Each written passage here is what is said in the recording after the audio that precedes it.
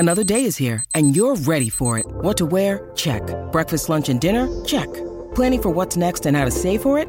That's where Bank of America can help.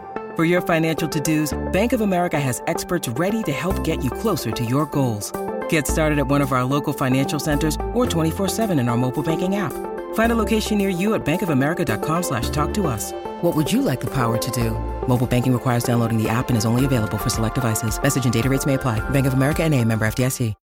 When you need mealtime inspiration, it's worth shopping Kroger, where you'll find over 30,000 mouth-watering choices that excite your inner foodie. And no matter what tasty choice you make, you'll enjoy our everyday low prices, plus extra ways to save, like digital coupons worth over $600 each week. You can also save up to $1 off per gallon at the pump with fuel points. More savings and more inspiring flavors make shopping Kroger worth it every time. Kroger, fresh for everyone. Fuel restrictions apply.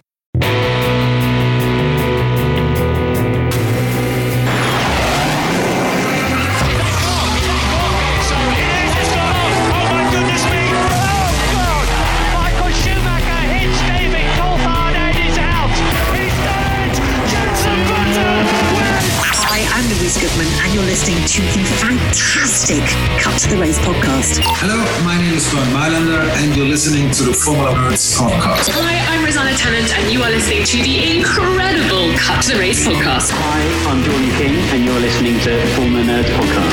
Hi, I'm Crofty. You're listening to the Cut to the Race podcast. It's lights out, and away we go! Hello and welcome to the Cut to the Race podcast. What a race it was. We are here to review the Sao Paulo Grand Prix, formerly the Brazilian Grand Prix. With me today, it's his last show. Dan, I'm going to miss you, man. It's Dan the Bottas fan. It is indeed my last show. What a race to review for my final show. I've spent the time since the race doing a lot of maths. I've got a lot of stats to bring to the podcast. Very excited for the finale episode of me. Finale episode of me. And for those of you that for those of you that listened to our pre-race podcast bonus episode last night, you will already know Abby. Abby is back. How are you this evening, Abby? I'm good, thank you. Very pleased with the race result, if I say so. It was very good for me. It was. Now, usually we do this whole, we won't give out spoilers things, but if you're an F1 fan and you're listening to this podcast, you watched the race. Lewis Hamilton absolutely smashed it today. And what a race it was. Now, usually we leave this part to the end, but I'm going to start with it today. Let's do our race ratings, because the last time we did a podcast together reviewing a race was the Mexican Grand Prix, now known as the Mexico City Grand Prix. And I remember my race rating was a 1.5 out of 10. Mine was a 2, so it wasn't a lot better. But I'm pleased to say to our listeners today that I think those race ratings have gone up. So, Abby, as you're the new one on the show, out of 10, what would you have given this race you watched today? 10. 10? Down. Oh, yeah. Straight in there. This is like Strictly Come Dancing. It's better than that. Dan, what would you have given it? I would have given it a 9. I'm sorry, but I'm giving it a 9. Just because there was, apart from Lewis and Max, relatively little happened. So looking at the race as a whole, I would give it a 9. However, I loved every single second of it, except the first 100 metres. That's because of the Dan the Bottas fan part, right? Yes. Yeah, yes. Okay. I'm going to give it a 10 out of 10. I thought it was absolutely wicked. And to think that, Dan, they were going to get rid of this track, weren't they, for next year? Was it next year? Yeah, there were talks of it, weren't there, with I can't remember exactly what it was, something to do with trees. The Amazon, I'm blooming glad they didn't. Yeah. Blooming glad they didn't, because it's an amazing, amazing track. Yeah, so this event nearly didn't happen, but thank God it did. This was, as we've said, the Brazilian Grand Prix, aka the São Paulo Grand Prix. We are recording this at just gone 8 p.m. after the race, so everything's fresh in our mind. The emotion is raw. If you haven't listened to the previous episode where we covered the sprint race and the qualifying and all of that la-di-da-di, then go back to that one. But God, where do we start? Dan, Abby, where do we start with this race review? I'm still an emotional mess. Going into turn 1, lap 1, Lando Norris gets a puncture, ends up getting lapped, and has to go into the pit straight away. Yeah, okay. We'll start with Lando. So, looking at this as we did, we all love Lando. He's British. He's a good driver. He's got talent. Drives for McLaren. But it was his fault, in my opinion. Dan, what did you make of Lando's great start? But yeah, it was his fault, wasn't it? He was being quite ambitious on the outside. His very good friend Carlos Sainz. Just very quickly, before the race even started, we found out Kimi would be starting in the pit lane because he changed his rear wing. He only went from P18 to the pit lanes. No biggie there. But don't start talking about rear wings again, Dan. Rear wings. I've mastered how to say it now. Don't worry, I'm not going to be talking about anything else. It's rear wings and rear wings only. But yeah, it was Lando's fault. Sainz couldn't really go anywhere because he was in a sandwich between a McLaren and a Red Bull. And Lando did sort of move into Sainz. So unlucky for Lando, but you know, it is what it is. But you said unlucky. Abby, was this unlucky? I think if he managed to pull it off, it would have been a great move and he would have got ahead.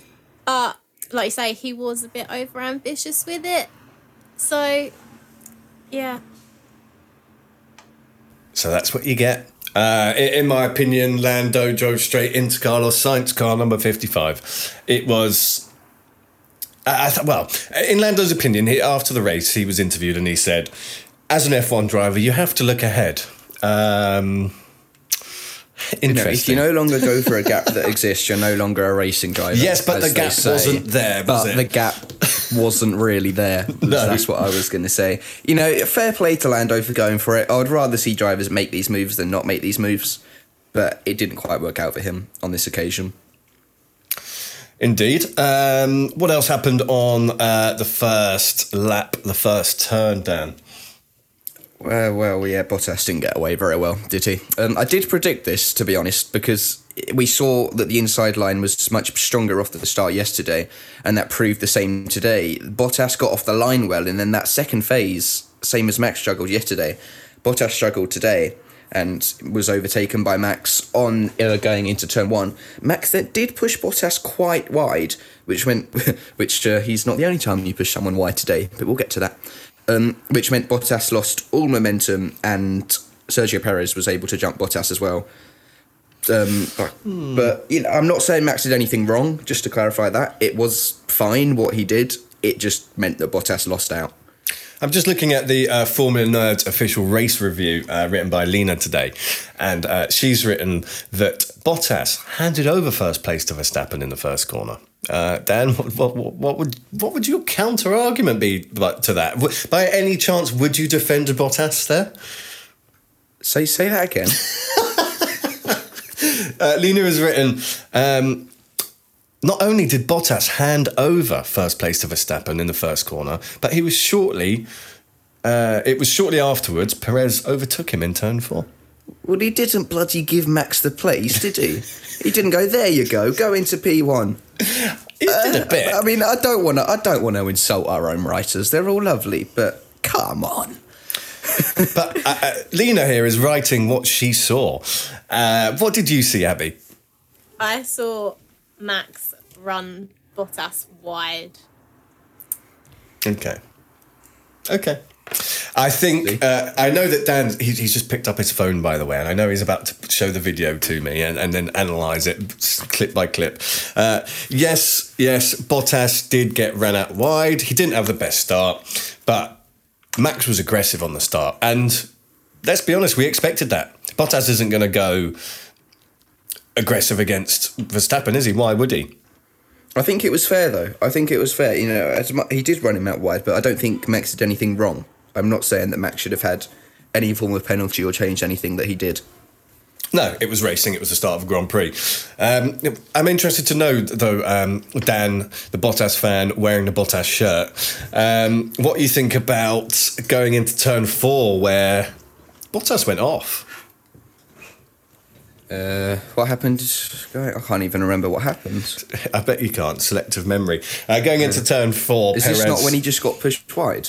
No. So after going wide, they went through the centre S's, down the second DRS zone. Perez behind him. Perez took the place. Bottas went off the track. I can't remember that, so I can't really comment. I'm not going to lie, but I mean, I'm sure no one did anything wrong because I definitely would have noticed it if they did. So I think it was just hard racing, but fair racing throughout the whole of that first sequence of corners. Yeah. You muted yourself too early then. You hadn't actually finished talking before you muted yourself. Sorry. It's fine. I'll fix it. Thanks. So Hamilton gained 4 places. Was that in the first corner? I'm pretty sure it was the first corner, wasn't it? Or first 2 laps of corners. Yeah. Very, very. So I'm getting confused with yesterday now, aren't I?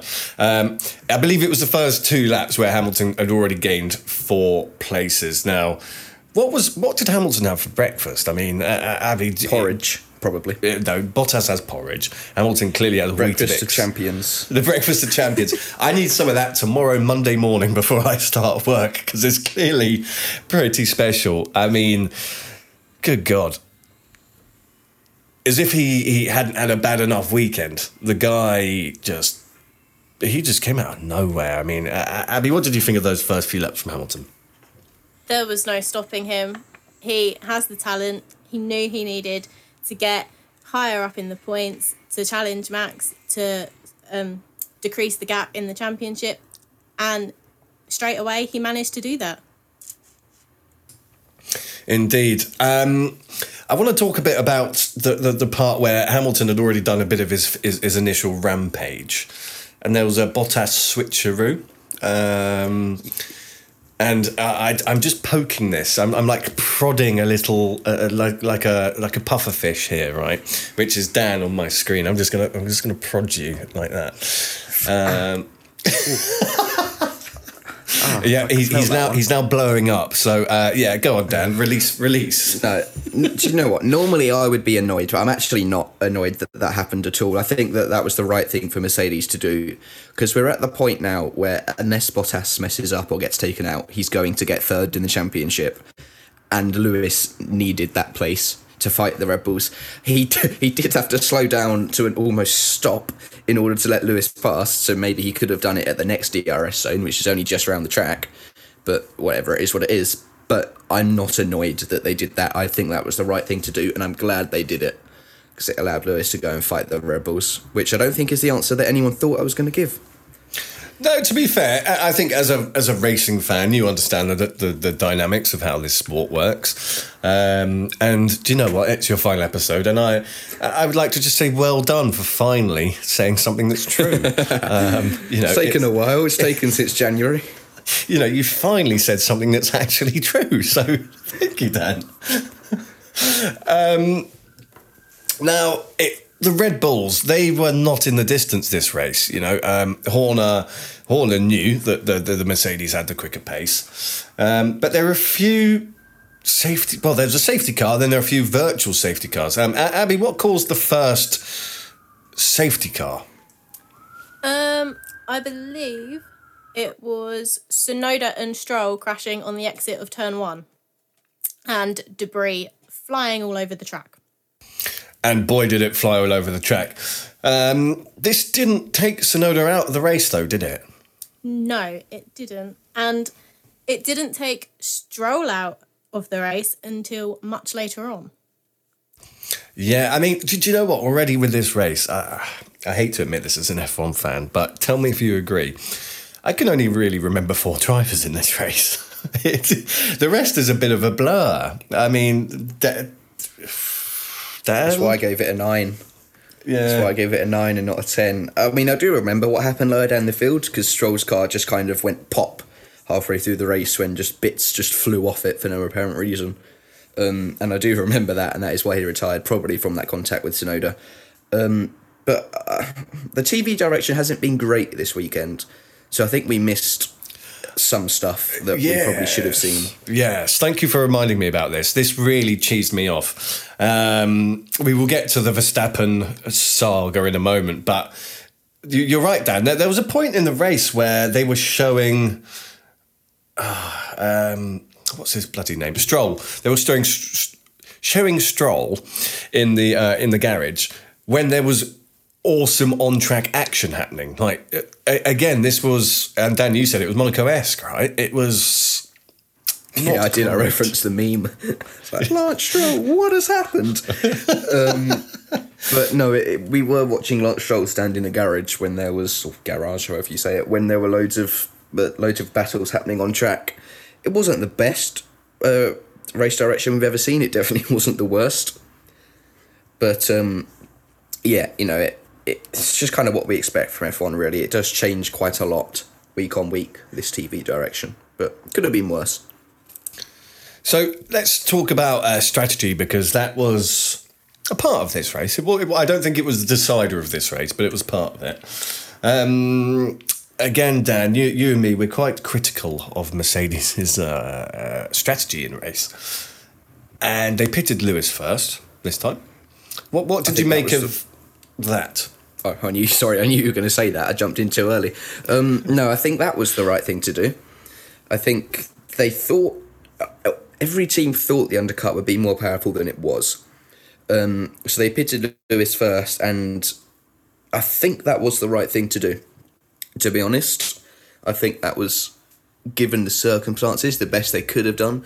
And then Red Bull pitted Max straight after to cover it off, which they had to do. So otherwise Lewis on fresh rubber would have gone miles into the lead. And Max came out in the lead again, but the gap was a lot closer than it was before the pit stops. So that was right from Mercedes up to that point. Yes, and now, Abby, let's talk about the Bottas strategy here. So they kept Bottas out at this point, which confused the entire racing community as to why on earth you'd keep Bottas out. But it worked out in their favour in the end, didn't it? No. He did. Because of the Tsunoda and Stroll crash, the virtual safety car came out, meaning that Bottas was then in the lead. And Dan, how did you react to that? I was getting quite annoyed at Mercedes. I was like, for God's sake, Mercedes, you messed up. Oh, sorry, Mercedes. It was like they knew something before we did. Yeah, and I always say they had messed up, but they got away with it. This is what I always say during races: is these guys are paid a lot more than us. Well, they're paid a lot more than anyone else in this country to do a job, right? And surely they must know things like there's going to be a virtual safety car. I mean, I can't even think what that was for. Oh, mix. That was for mixed front wing. Oh, was that mixed one? Was that for mix? I think that was for mixed front wing, because the Stroll Tsunoda one was a full safety car. So maybe they thought a VSC might be coming, and they gambled. Again, we didn't really see the whole picture because of the TV direction, but whatever, it worked. Indeed. So do you think that saved Bottas's race? I mean, as we know, he ended up in P3 on the podium. I'm not sure he would have if that hadn't happened. I don't know, because the Mercedes were clearly the quicker car today, so it might have made it harder. I think he probably would have got on the podium, but it would have been tighter. Support for the Cut to the Race podcast is brought to you by Manscaped, who is the best in men's below-the-waist grooming champions of the world. Manscaped offers precision-engineered tools for your family jewels. Manscaped's just launched their 4th generation trimmer, the Lawnmower 4.0. You heard it right, the 4.0. Join over 2 million men worldwide who trust Manscaped. With this exclusive offer just for Formula Nerds listeners, 20% off and free worldwide shipping with the code FormulaNerds at manscaped.com. That's code FormulaNerds at manscaped.com. So I think one of the really exciting parts of this race was Hamilton versus Perez. Abby, did this get your racing blood flowing? It did. Seeing Hamilton putting pressure on Perez, using Mercedes straight line speed, getting ahead, but then Perez coming back with DRS to then take second place again. It was one of the best battles of the race, but not the best, obviously, which we will come to. Indeed.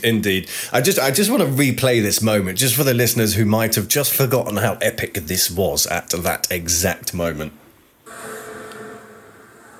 And there's Hamilton, but trying to go down the outside. Is he going to sweep through? Can he keep it on the road? He can. He's done it. Hamilton, who's been making a habit of going down the inside into turn one, this time dances around the outside, and he has done it. He's cleared Sergio Perez, who's got now DRS to try and fight his way back. They're going to go wheel to wheel into Cena Galago, and Sergio Perez repasses Lewis Hamilton and reclaims that second place. Perez didn't fight the overtake from Hamilton, knew that with DRS he'd have half a chance of getting him back, and that half a chance worked a treat.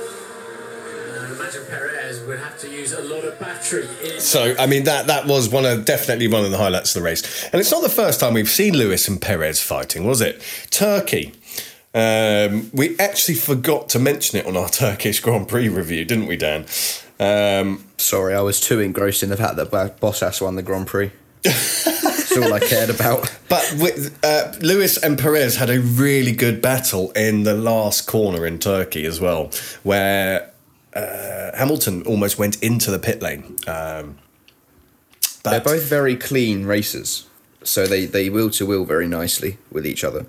I think that's a really good point. They're both got that experience, that racing knowledge, where they know there are boundaries that are not to be pushed. They've got that respect, and it was all Hamilton knew Perez was coming back during this, and he didn't make it too difficult. I mean, Abby, when you watched it, you know, we were all celebrating. Yeah, Hamilton's got past, but when they got to turn 4, which was the action zone of this race, you know, Hamilton quite easily gave it back to Perez, don't you think? I do. I think he knew that with the number of laps left, he would have the chance to overtake Perez again, so it might have been futile to try and fight him at that point in time. So, I mean, spoiler alert, Hamilton did get past Perez in the end, which was a nice, fair, clean move. And it was... I think it was a lap till he was 3 seconds ahead. You know, he was absolutely out in the distance. But then he comes behind Max Verstappen. Now, this went on for a while, didn't it, Dan? It did. And honestly, it is some of my favourite moments of the season so far. I was on the edge of my seat. And, you know, I was going to say I was a neutral, so I enjoyed it more than you probably did. But I wasn't. I wanted Lewis to win. But it was a brilliant battle. Was it entirely fair? Maybe not, which we'll explain. But it was a very good battle. Yeah, so, I mean, okay, whilst I'm sitting here wearing a Lewis Hamilton hat, literally, I am a fan of racing. I would rather the best man won every time, and I've said this before on the podcast, and I do mean it. Max Verstappen was playing a little bit dirty today. There was a lot of weaving going on. Now, let's just talk about this weaving, because Max has been, past, a few years ago, he's been really known for ducking and diving in braking zones, hasn't he, Dan? Yeah, Max used to get a lot of penalties for that kind of thing, and he got quite the reputation for being a bit dirty when it came to putting other drivers at danger. We haven't really seen that kind of Max Verstappen this year, but we saw it today. He was defending from Lewis, he was weaving a lot, and importantly, he was moving more than once under braking, which is what the regulations say you can't do, which I saw him do, and I said on our chat, I was like, that's a bit dodgy, the amount he's moving. And then about 5 minutes later, he got a black and white flag, and I was like, oh, I'm a genius, put me in the steward's box. But no, it was unfair what Max was doing under braking, and if Lewis had gone for a lunge, they would have crashed. And that's why you can't move under braking that much. And I think we saw Perez moving around on the home straight, right, trying to break that slipstream. That's one thing, but there is zigzagging and then moving under braking, which is a whole different thing. So that was going on.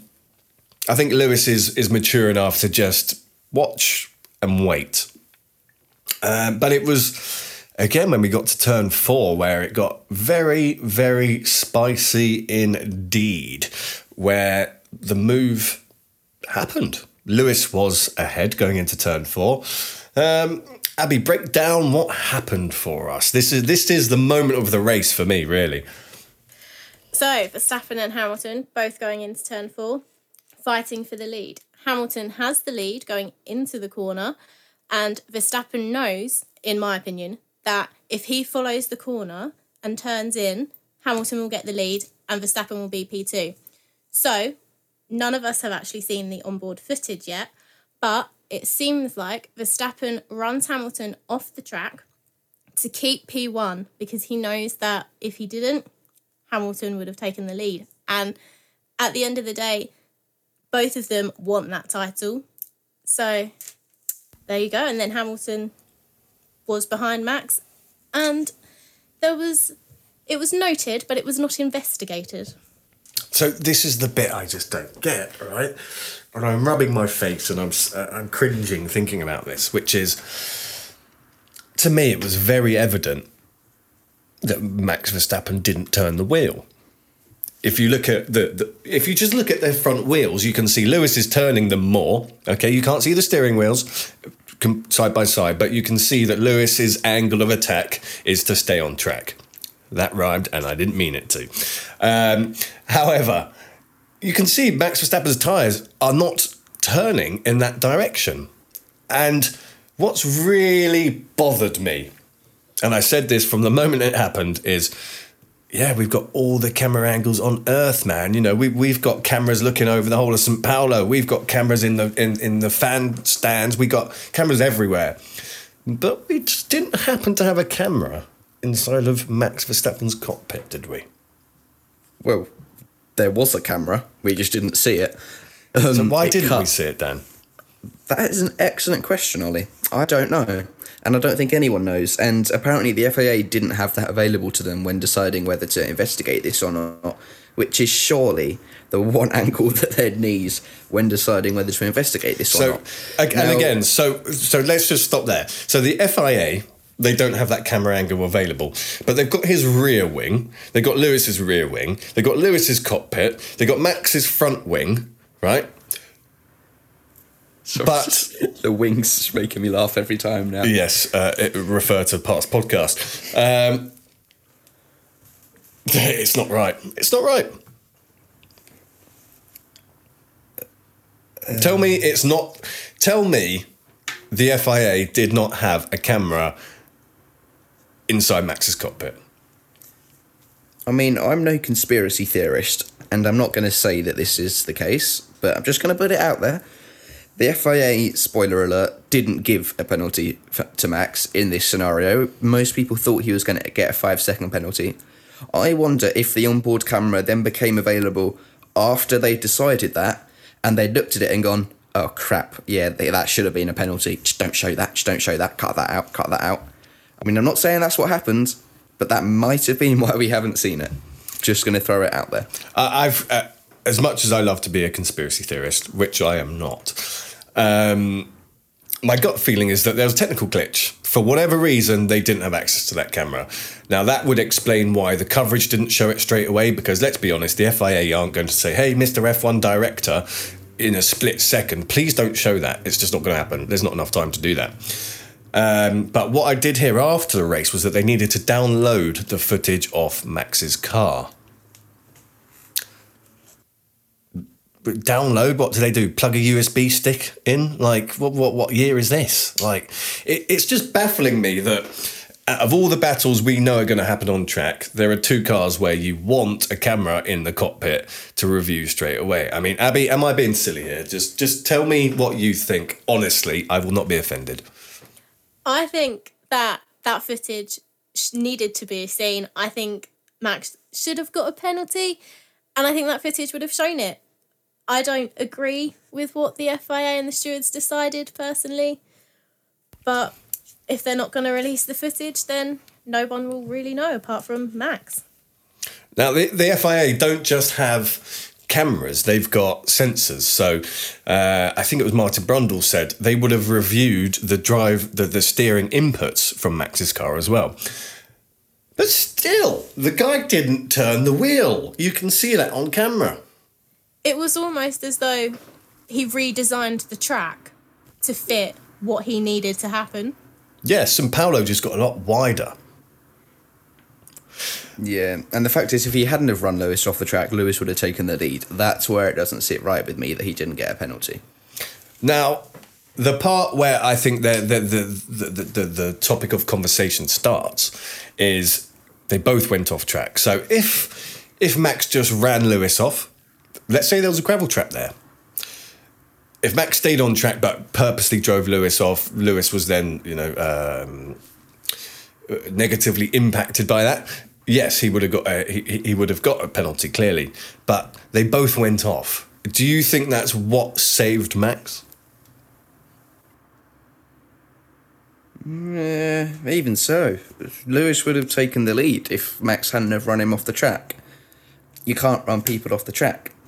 That is where I can't get my head around the fact he hasn't got a penalty, but whatever. Mercedes and Red Bull, Ron Meadows and Jonathan Whitley then started a little war of sarcasm with Michael Massey. This was ridiculous. And then Michael Massey became Michael Sassy once again, and got back at them, going, so he can't do this. No, you can do this. No, you can't do that. The thing I find about Michael Massey is he's very much, oh yes, don't worry, I'll listen to that, right? It's like, dude, have some balls. Just tell Red Bull to shut up and let you get on with your job. Like, why is he so polite? Well, he's Australian, isn't he? Maybe it's in their DNA. Danny Rick's Australian. I've never heard him say a bad word about anyone. Apart from Netflix. Yeah, who are a bunch of beeps. But no, I mean, Mercedes definitely had a stronger case here than Red Bull. And funny enough, Jonathan Whitley from Red Bull was saying, Michael, this is the definition of reel-to-wheel racing, or whatever he said. I'm like, yes, it is, if the track is where you've just raced. It wasn't. Yeah, exactly. It wasn't the definition of wheel-to-wheel racing in Silverstone, where your driver didn't get out of the way. Just saying. It was literally wheel-to-wheel, and then... Yeah, and you know what? I'm just trying to find, as an impartial person here, I'm just trying to find an angle where what they did was correct, What argument did Red Bull have? I believe when he was speaking to Simon and Johnny Herbert, Christian Horner said, that's just racing. Neither one of them's going to back down. It's just racing. And then it looked as though Horner was shying away from some questions that Sky was asking him because it made him a little bit uncomfortable. Yeah, did you notice Horner went red? Did you notice? He actually went red in the face and he couldn't look up. Now, I'm not a spy, clearly, or any kind of lie detector person or whatever you call these people, but Horner... He was a man who was not telling the truth during that interview. He wasn't looking up. He was looking to the different corners, and he was going red. The only thing he did say... are up to something. Mercedes are up to... So every team is up to something.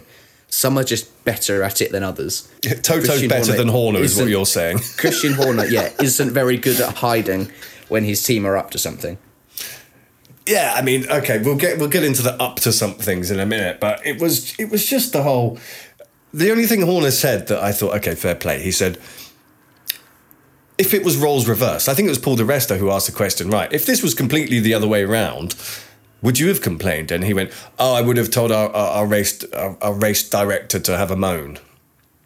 I thought, no, you wouldn't. You would have been in the post-race conferences saying that your driver was in hospital or could have been in hospital or whatever he said in the past, right? You already know that Drive to Survive are going to put some radio from Grosjean's accident or something over the top of that Max and Lewis incident today with Will Buxton going, there are certain moments when silence falls on a racing circuit. You just know that Netflix are going to do that and really over-dramatise this. You just know it's going to happen. And I still love Drive to Survive. I don't know why.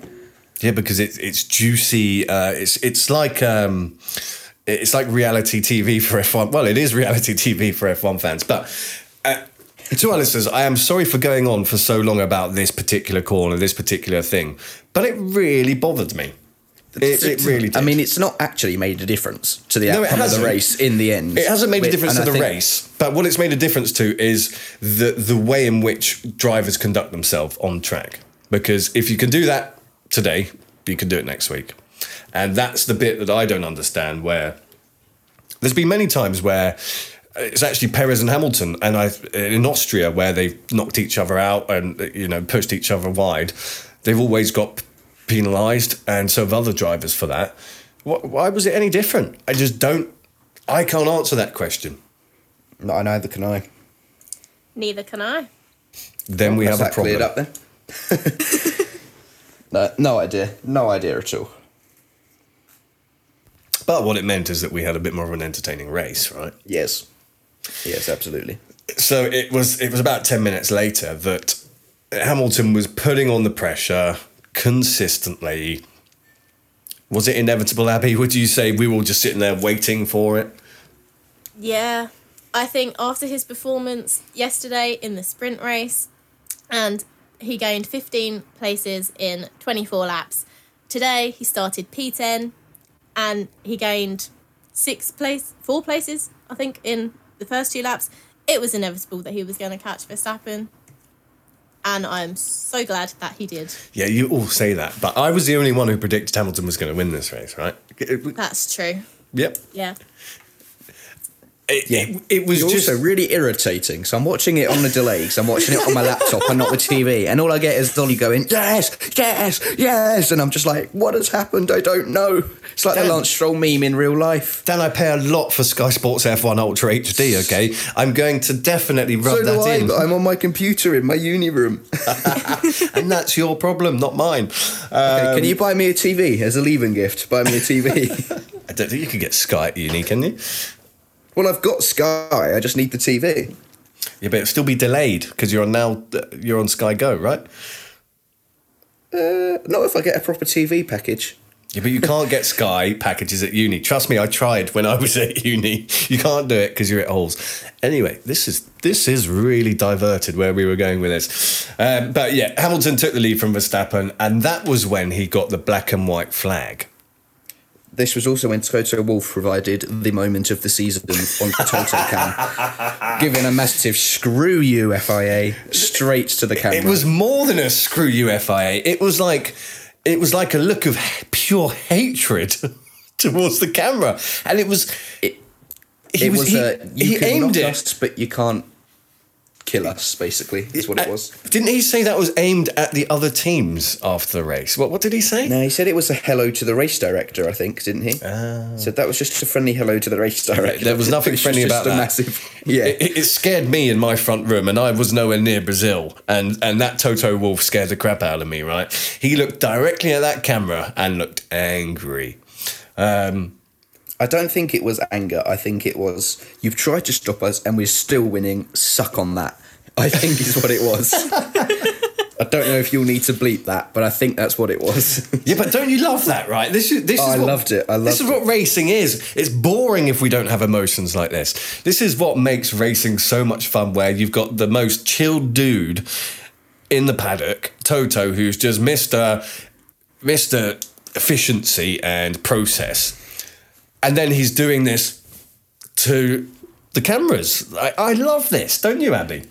Yeah, I do. It makes it so much more entertaining to see everyone, all the teams' different emotions and everything. It was amazing. And it was really funny as well.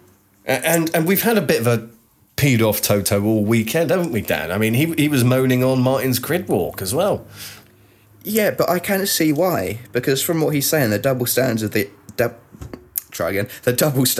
the FIA do seem quite bad, because why can Red Bull change their rear wing? Red Bull changed the upper element of their rear wing before the race today. Why can they do that in Parc Fermé conditions, but Mercedes couldn't correct the error which the FIA accepted was a default? It wasn't deliberate on the DRS system, so I can see why Toto was a bit aggrieved by that, because it did seem quite double standardy. Yeah, so 2 points on that. Just so you know, the results have come out. The rear wing, which has caused all this controversy and Lewis being disqualified from qualifying. Dan, do you know how many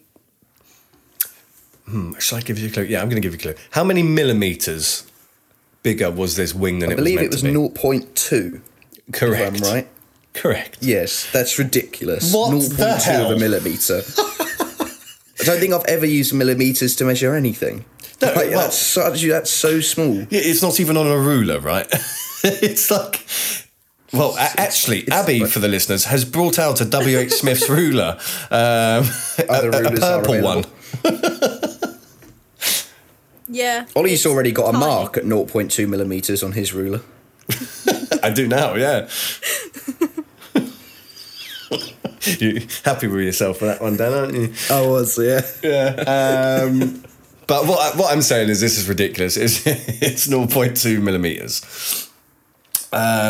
Toto wasn't happy about that. Mercedes got disqualified from qualifying. That's ridiculous for 0.2 millimeters. Sorry, was it 0.2 or was it 2 millimeters? 0.2. 0.2 millimeters or 0.2 centimeters? 0.2 millimeters. That is... I can't get my head around that. That's ridiculous. No, that is it's tiny. And the fact that the FIA is so certain on that, like maybe Joe Bauer just shoved the little device a little bit too hard and then it went through. Like Ollie, it could have been literally anything, and this could go downhill very quickly with all these references flying about. But I don't understand it. I completely see where Toto was annoyed by it. But if you told Mercedes when all this came out that they'd get a 1-3, extend their championship lead, and Lewis would close the gap in the championship, they would have taken that in a heartbeat. They couldn't have asked for a lot more other than Bottas in P2. But they didn't get that. I'm still just sitting here, and I actually... not that I doubt you guys at all, because I love you and I believe everything you say. But I just had to check this. It is 0.2 millimeters that this rear wing was out. That's ridiculous. It is. And what I found funny at the start on the grid walk was Sky spoke to Horner and asked about the Red Bull rear wings, saying that apparently they had changed them. And Horner said something like, "Oh, I have no idea what you're talking about." And when the camera zoomed in, I believe it was Verstappen's rear wing, suddenly there was a wall of Red Bull mechanics and engineers all covering it so you couldn't see it on the camera. They're up to something. They They are. And Red Bull have been in and out of the FIA offices all weekend. Adrian Newey and, Helmut Marko have been in and out of the FIA offices all weekend with documents and papers and all sorts. This is going to run for several weeks, probably right till the end of the season, and possibly after it. And that'll be really irritating if it runs after the season. I just googled what's smaller than a millimeter because I'm trying to still get over this in my head. It's a micrometer. Have you ever even heard of one of those? I've heard of them, but carpenters probably have. I haven't. No, carpenters do not work in micrometers. I can guarantee you that they work in millimeters. No, it's ridiculous. But at the end of the day, to counter everything we've just said, rules are rules. They're in black and white. If you break them, you're going to get a penalty. Yeah, and a black and white flag. Very harsh. Black and white flag. Verstappen got. So if we talk about black and white, yes. But okay, let's just summarise on Lewis. P10 to winning it. Now, no one has ever won that Grand Prix from outside the top 8 in history. Lewis's weekend he qualified fastest Friday, right? Yes. So he went P1, P20, P5, P10, P1. Like, what a weekend that is. That is just ridiculous. And it is this weekend and weekends like this that Lewis Hamilton proves why he is a 7-time world champion. You can knock it and say it's just a car or whatever. No, Lewis Hamilton is a ridiculously good Formula 1 driver. What I loved more than anything, as a Lewis Hamilton fan from back in the day, and Lewis is what got me into F1, right? I mean, I followed him a bit in GP2 into F1, but it was the passion, it was the fighting, it was that out and out determination to win and prove everyone else wrong. And it's very easy to oversee that these days, right? Where you're a 7-time world champion, and for lots of the last few years, it's just been Lewis wins standard. That's just what happens. Today, I saw a different Lewis where he had to fight for it, and over the radio at the end, I think that's when it really hit me, and it made me a little bit emotional. It reminded me of back in the day, right, where he was screaming. He was absolutely loving what he had achieved, and that's what I've missed, because with dominance comes, it comes expectation. And there was no expectation today that Lewis was going to win that race at all. And I really thoroughly enjoyed it. Yes, I'm a Lewis fan, but the best man won today. And there's no two ways about that. And I've said it in the past, when Verstappen's won, he's deserved to win it. I mean, Abby, was this the Lewis of old that you saw today? Was this a Lewis ending his, near the end of his career? How do you see Lewis right now? I don't think he is near the end of his career at all. I think it's easy for a 7-time world champion who wins and dominates year after year to, when he's faced with a battle, not give up, but not fight back as hard. But Lewis has used this battle with Max to drive him more. He's more determined, more motivated. And especially with the Brazilian crowd, all the fans, a bit of Senna magic in the air, he just dominated today, and it was a very well-deserved win. And it was someone else who got booed today, wasn't it, Dan? It wasn't. Usually it's Lewis who gets booed, but today it wasn't. No, it was Max that got booed on the podium, which I was quite surprised, given 2008 and everything that Lewis did to absolutely crush the Brazilians' hearts when it was Glock. He didn't do He's very, very liked in Brazil, and Max was being booed on the podium. Whether that's because Red Bull, if you're not a Red Bull fan, you kind of hate Red Bull. So whether it's because none of them were Red Bull fans and they just thought Red Bull had been getting a bit ridiculous over the weekend, I don't know. But yeah, Max couldn't get off the podium quick enough. It was kind of like the end of the German anthem. Okay, I'm gone. Quick spray of the champagne, drink, bolt. They sprayed the champagne before the actual had started. Did you notice that? Yeah, Max just wanted to go. He was like, right, let's do the formalities and get the hell out of here. Yeah. Do you think that all of the pressure that's gone on over rear wings and all this accusation between Red Bull and Mercedes, that's actually spurred them on? Do you think that's actually made them stronger? 100%. They're going to take this and use the anger. Like, Lewis was driving this weekend in anger, literally, and it worked very, very well. He was probably helped out by the new power unit, or Helmut Marko has put it solely down to the new power unit, to the extent that he's spoken to Honda about giving Max a new one, but Honda have said it's probably not worth it for the amount of power that we're going to gain. But I wouldn't count it out. I wouldn't count out Max getting a brand new one in, well, it would be next week, really, wouldn't it? He's not going to do it in the last 2 races of the season. But he is driving based purely on, okay, you can set me back, but you're not going to stop me, I think is what Lewis was thinking this weekend. I mean, we spoke yesterday, and I said my opinions, that I didn't think it was Lewis's year. I've changed my mind. It's been 24 hours since we last sat here together. I've changed my mind. I have definitely changed my mind. We're going into tracks where we haven't been before that are speed focused. How do Red Bull come back from this, Abby? What do you think they need to do? Is it psychology? Is it engineering? How are they going to come back? I think they need to focus race on race. They can't think too far ahead in the future. They need to utilise all their efforts and make sure that both drivers are giving it their all fairly and are just fighting each race lap by lap.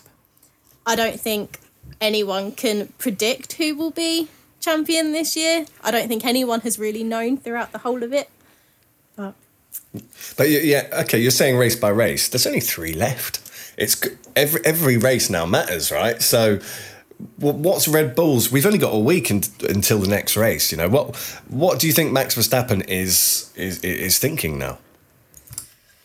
That his title might be in trouble. That after Lewis's performance today, he might not be able to win it.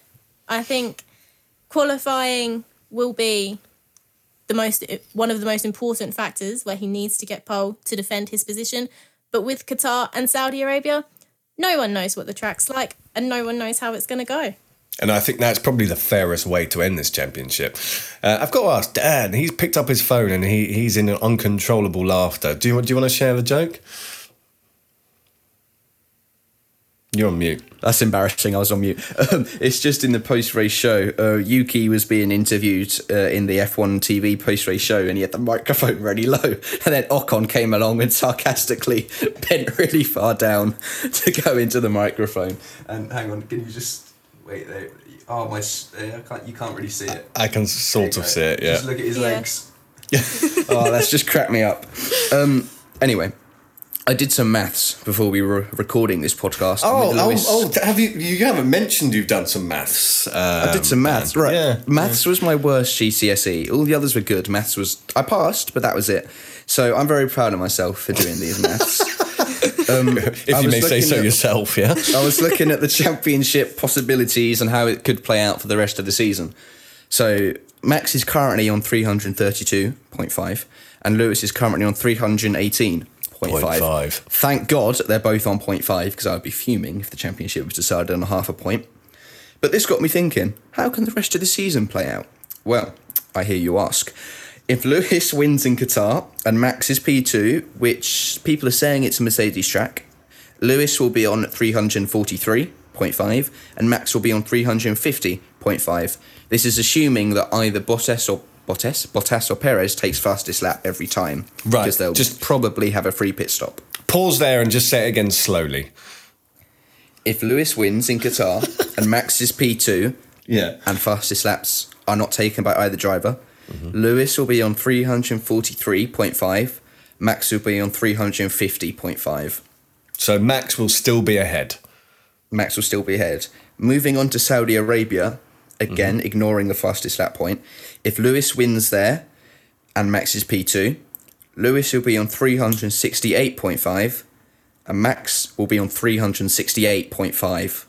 Level. They will be equal. Oh. They will be equal leading into the season finale in Abu Dhabi. You are kidding me. If it finishes 1-2, 1-2 and no fastest lap points are gained by either driver, or, for example, one apiece is gained.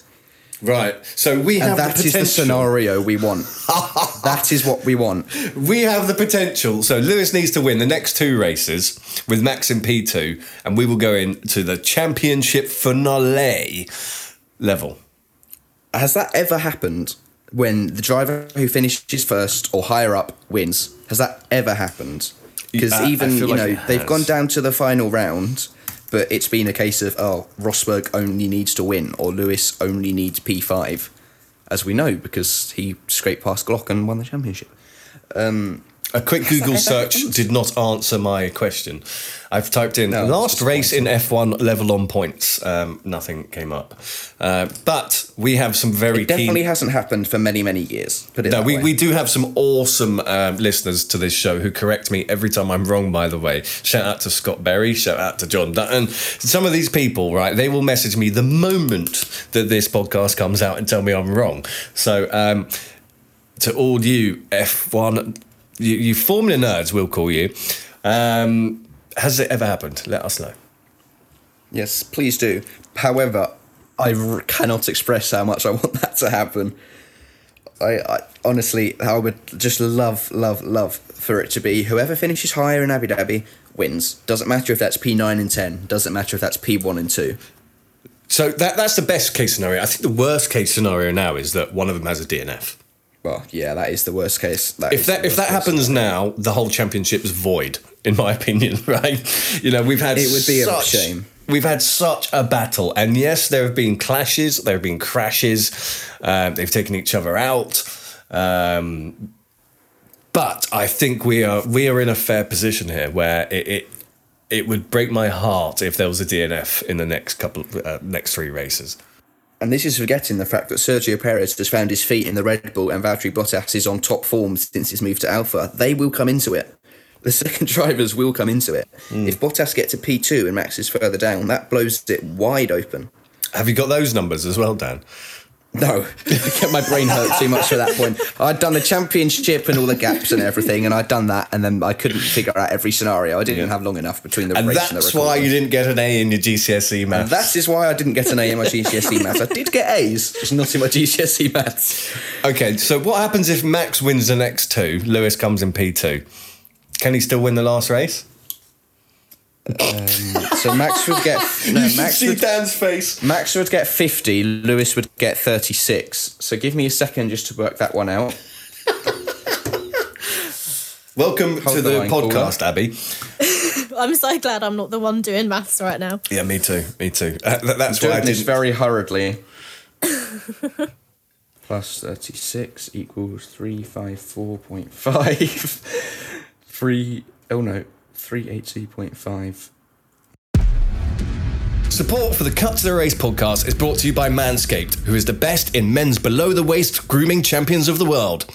Manscaped offers precision-engineered tools for your family jewels. Manscaped's just launched their 4th generation trimmer, the Lawnmower 4.0. You heard it right, the 4.0. Join over 2 million men worldwide who trust Manscaped. With this exclusive offer just for Formula Nerds listeners, 20% off and free worldwide shipping with the code FormulaNerds at manscaped.com. That's code FormulaNerds at manscaped.com. So Dan, what did you work out during that short break? If Max wins the next 2 races, no matter what Lewis does, Lewis would be 28 points behind. So even with then the 2 fastest lap points, he'd be 26 points behind. Oh, if he's 26 points behind, if he gets P2 but he gets the fastest lap point in the next races, he'll be 26 points behind heading into the season finale. So he will need win and fastest lap. Right. So then Max has got more wins. No, he can't. Okay, Lewis cannot win the championship if that happens. So just to recap on Dan's mental explosion. Yeah. Excuse me. If Max wins the next 2 races, Lewis cannot win the world championship. According to my maths, that is correct. And again, shout out to our hardcore fans who will correct us if we're wrong. Are there any special mentions for this race other than the top 4 that we've spoken about? Gasly did an overtake on Breaking news. Pierre Gasly did an overtake. It was actually a disappointing weekend for Gasly. After Friday, it went downhill for him. Carlos Sainz, he started in 5th, finished in 6th, I think. Leclerc was 5th, fair play. Ocon and Alonso, double points finish for Alpine. That's good. Norris did well to get back up to P10 after his first lap collision. Nothing else. Obviously, we had a retirement for Danny Rick, which was unfortunate due to loss of power, I believe. Yes, and that will concern Mercedes because they've had engine problems and they think they're okay because Bottas has taken 20 million engines and Hamilton's just taken a penalty. But you never know. And that's actually obviously done a huge amount of damage to the Ferrari versus McLaren battle, hasn't it? I did more maths, and I've worked out all of these. Dan, you should tell me what you've worked out before we start this show, so I know what to prompt you on. Mercedes are currently on 321.5 points in the constructors. Red Bull are on 510.5. That's a gap of 11 points heading into the last 3 races. Mm-hmm. Ferrari are on 287.5 points. McLaren are on 256. So Ferrari are now 31.5 points ahead of McLaren. That's quite an advantage at this stage of the season. Yeah, but it can turn quite quickly. True. Alpine and AlphaTauri are equal on 112 points. Nothing to choose between the two of them. Weren't they equal last week? Yep. Pierre Gasly 7th equaled the 8th and 9th for Ocon and Alonso. Aston are nailed on 7th with 68 points. Williams are nailed on 8th with 23 points. Alfa Romeo are nailed on 9th with 11 points. And Haas have a grand total of nothing. And Mazepin is still 21st in a 20-car championship. Okay, right. Here's the big question we've all been wanting to talk about. Are Haas going to score any points this season? Abby? No. I don't think so. I think they'd like to. I think they'd like to, yeah. I don't think they're there yet. When was the last time an F1 team did not score any points in a season? Williams. The last 2 years, isn't it? No, I'm sure they did. No, last year. Williams didn't get a single point last year, did they?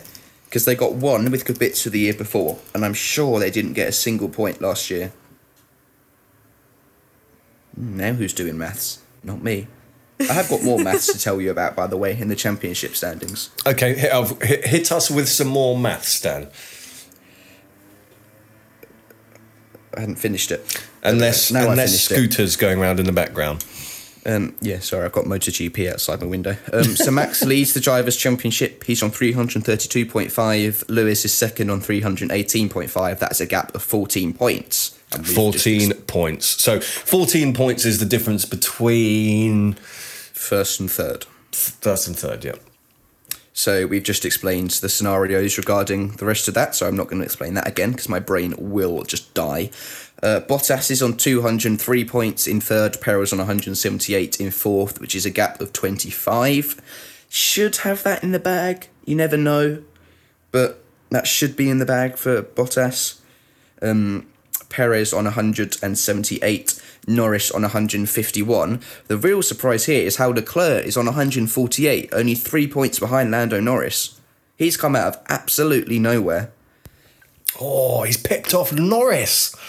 Well, he's only 3 behind. Well, he's about to pip off Norris, is what I meant. Yeah. And Sainz isn't very many behind Leclerc either. So Norris potentially could end up 7th, which would be a big surprise. Abby, with your McLaren shirt on, how are you feeling about that? Well, see, McLaren are my favourite team. Lando's my favourite driver. But I do like Ferrari as well. Obviously, I would like... And I support Spurs and Arsenal. And I thought you just said you were a Lewis Hamilton fan, so hold on a minute. I am. I like... Lando's my favourite. And obviously I like Lewis. But I do like Ferrari as well, which can cause a bit of controversy, but... I think what we can conclude is that you're a fan of F1. But not Red Bull.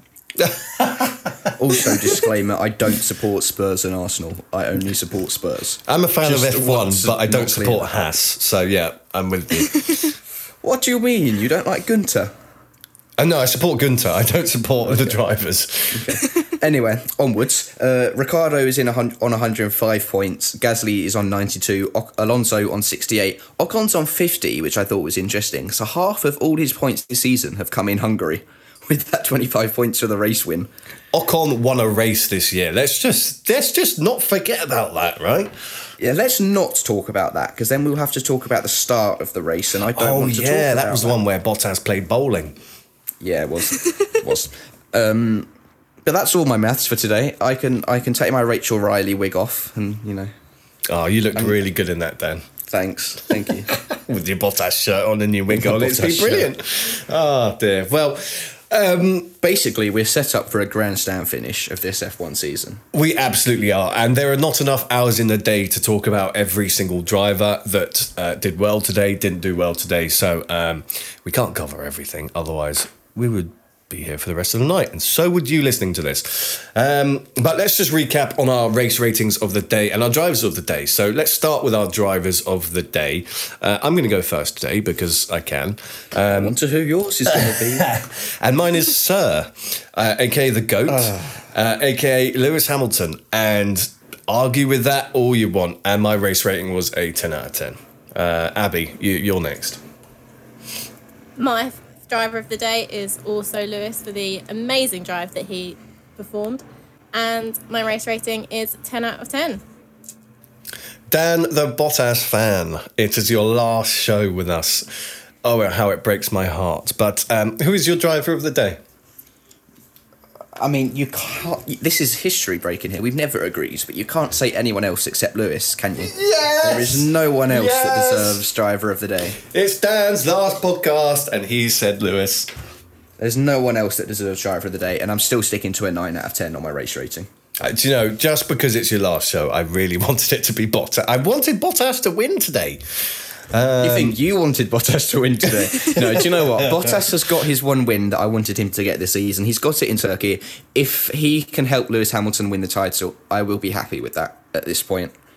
Because, you know, Bottas is moving on to something new. Lewis is going to need all the help he can get to win this title. I like Lewis Hamilton, so if Bottas can help Lewis win the title, I'll be happy.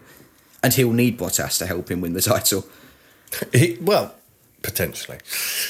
Dan, it's been a pure pleasure working with you, my friend. And believe it or not, actually, some people are still going to defend Bottas in your absence on our team. I was amazed when you said you were leaving. I said, Dan's only leaving because Bottas is going to Alfa Romeo. And actually, some of our team stood up and said, no, we'll defend Bottas. I wasn't one of them. No. But you can come back anytime. And I think we discussed offline, if Bottas gets a top 5 result, you're going to come back on the show. Is that right?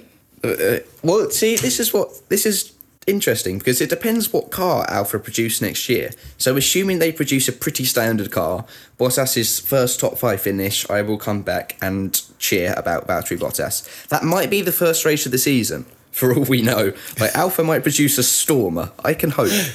Yeah, so if Alfa produce a Stormer, Dan will be back in the Formula Nerds. Well, no, sadly not. But I will be back on the podcast to defend Bottas at his first significant result, whether that's top 5 podium or win. Well, basically, you'll be back to celebrate his result because there'll be no defending it because he will have done well, right? Well, there will, because you always find something. And on that note, Callum's not here, but he will be listening to this. I made a bet with Callum at the start of the season. Callum's not here, but I'm going to say anyway, just so our listeners are 100% clear.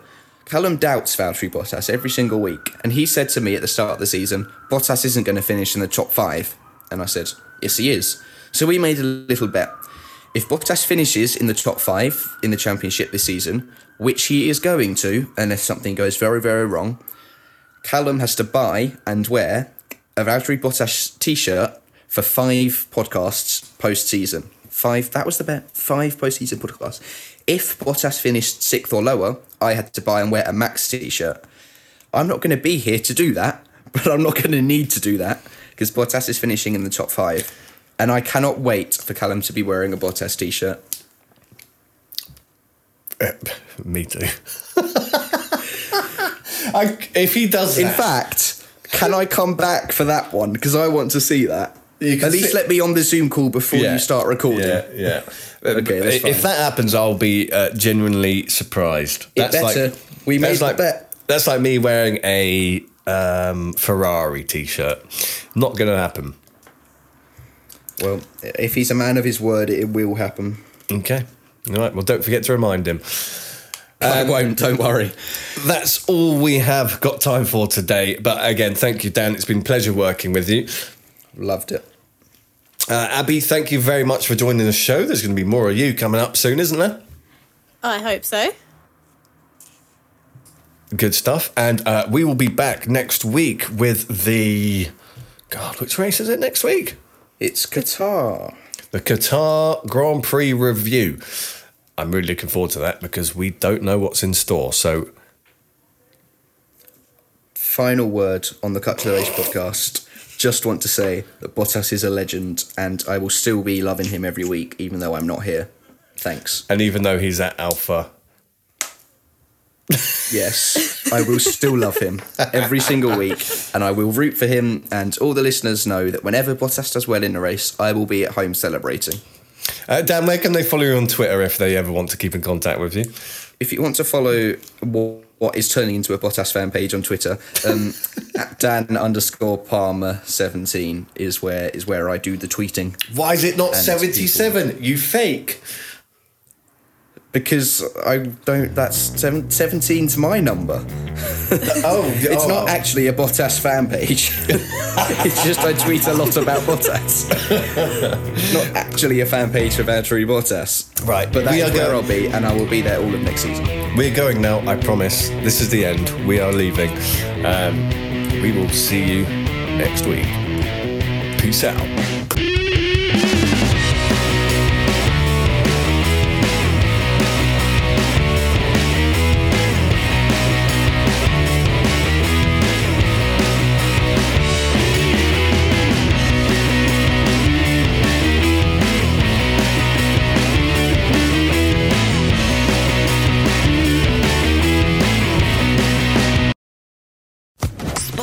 Official Podcast Network.